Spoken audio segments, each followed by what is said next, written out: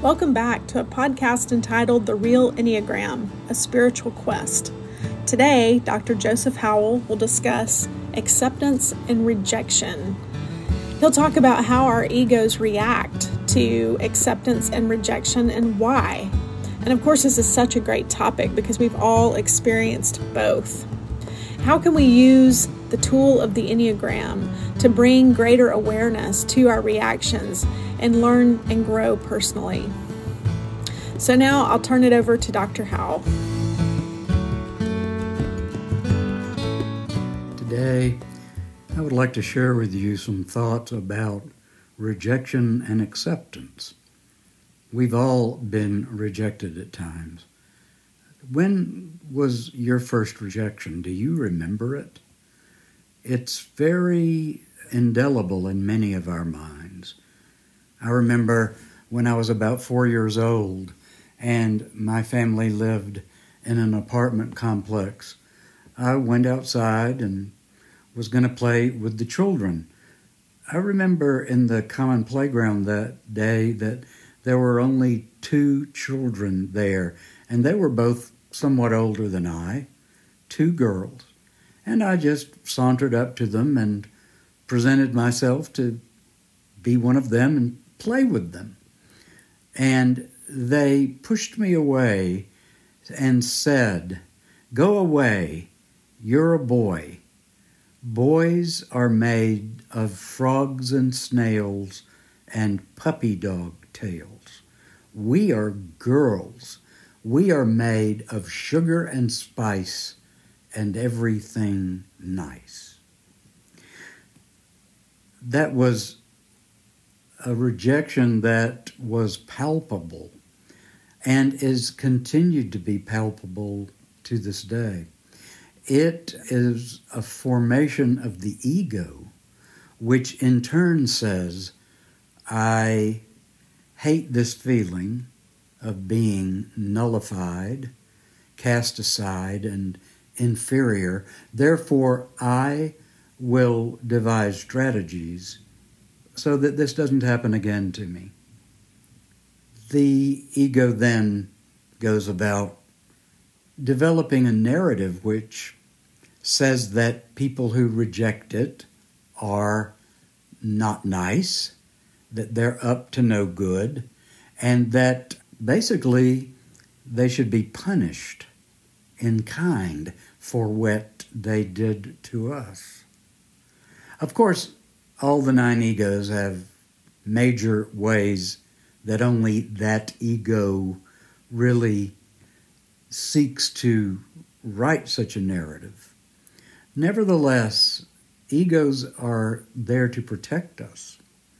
For example, in a 6 ego who is fearful of what could go wrong, and that ego experience rejection, they do everything they can to create security around them so that rejection is severely limited or hopefully impossible. And that is the type of ego that I developed. And even unto this day, my ego responds to cruelty with nice language that I say back to the person who perpetrated any cruelty on me. It's a way of giving homage to that person to substantiate their superior position over me, and therefore, do not hurt me. I'm part of your team. Every one of the 9 egos has a different strategy for dealing with hurt, harm, and rejection. The interesting thing about rejection is that it's one of the most important issues dealt with in philosophy and in theology. We don't like to admit it, but most of us know that the human condition is one that includes a certain amount of cruelty, which is also the rejection of a lot of people to their face or as oppression to them in a collective. And this is not a nice thing to accept about humanity, that we have this shadow. But knowing that we do is also a way out of being in a fixation of resentment toward those who are rejecting and cruel of us. And let me tell you how that works. If we know that a certain amount of humanity, including ourselves, I hate to say, are going to be cruel, we have the option of accepting that part of the shadow as part of humanity. That cruelty is actually part of the wholeness of humanity. Now, it's not a pretty part, but it is a part of humanity. And that all of us are subject to doing it and to perpetrating it, just as all of us have the soul qualities of the divine within us. I will use the analogy of Adolf Hitler. Adolf Hitler was once a soul child. He was carried in his mother's womb and birthed one day and held in hopefully loving arms, and for all we know was born into the innocence that every human being is wont to be born in. And his evil, however, which was perpetrated in this world, the results of which are still being felt today, was huge, and its ripple effects were huge.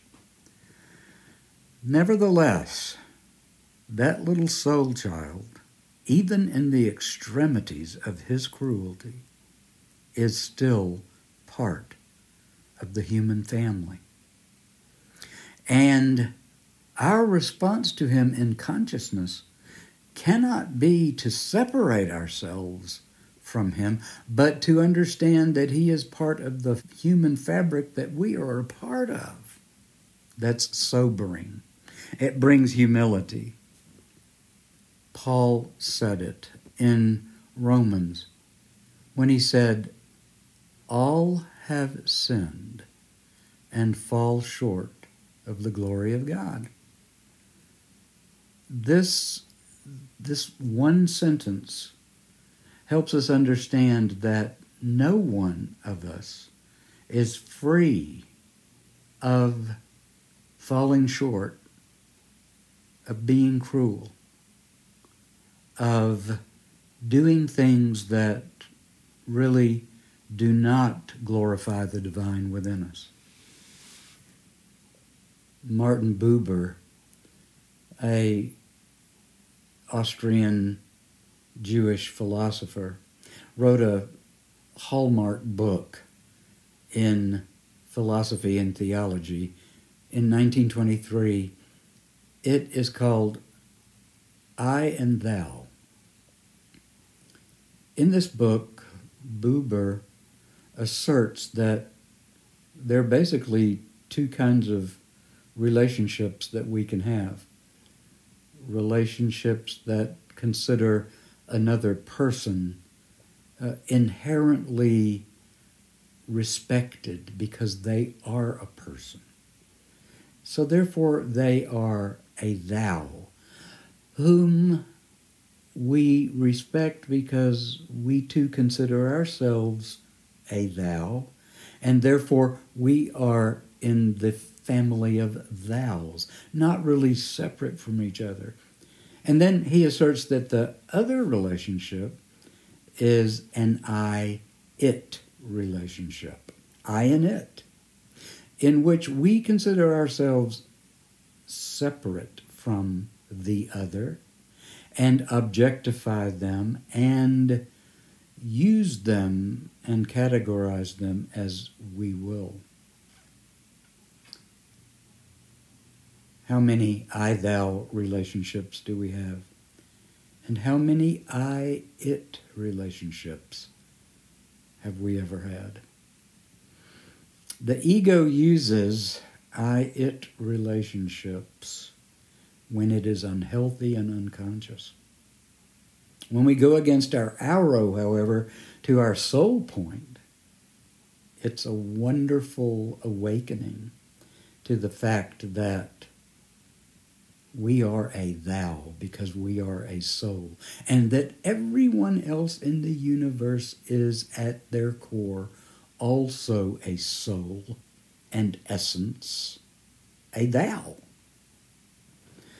So what do we do with Adolf Hitler, with the man who murdered his pregnant wife and unborn child, the mother who drowned her 5 children, mass murderers, politicians who lose their morality and people suffer because of their choices?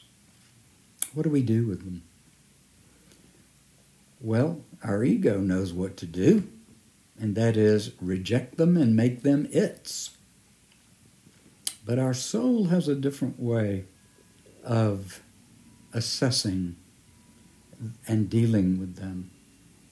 The soul says, I take you out from under my judgment, and I place you in the hands of God, for God to heal you as God wills.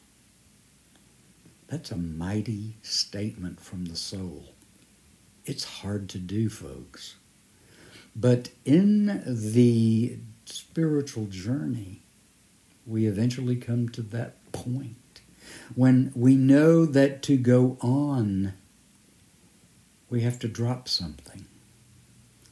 We can no longer carry that sword because its heaviness outweighs what we thought it did for us. It becomes laborious to objectify and persecute others, and it eats us up. So as this year 2021 ends, and as 2022 begins, we have paused to ask ourselves, do I have an I-thou relationship with myself,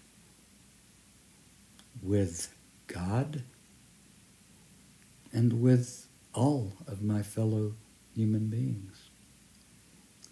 Thank you for listening. I'll turn it over to Erica now. Bye-bye.